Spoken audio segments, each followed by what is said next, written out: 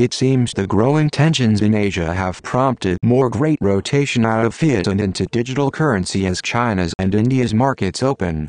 For the first time ever, the price of one unit of Bitcoin exceeded the price of an ounce of gold. Meanwhile, China's official media pointedly said Friday that Japan is the prime target of Beijing's newly declared air control zone over the East China Sea, warning that China is willing to engage in a protracted confrontation with Japan.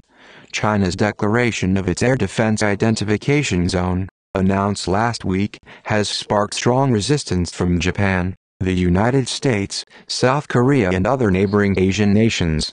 The new zone partly overlaps those of South Korea and Japan.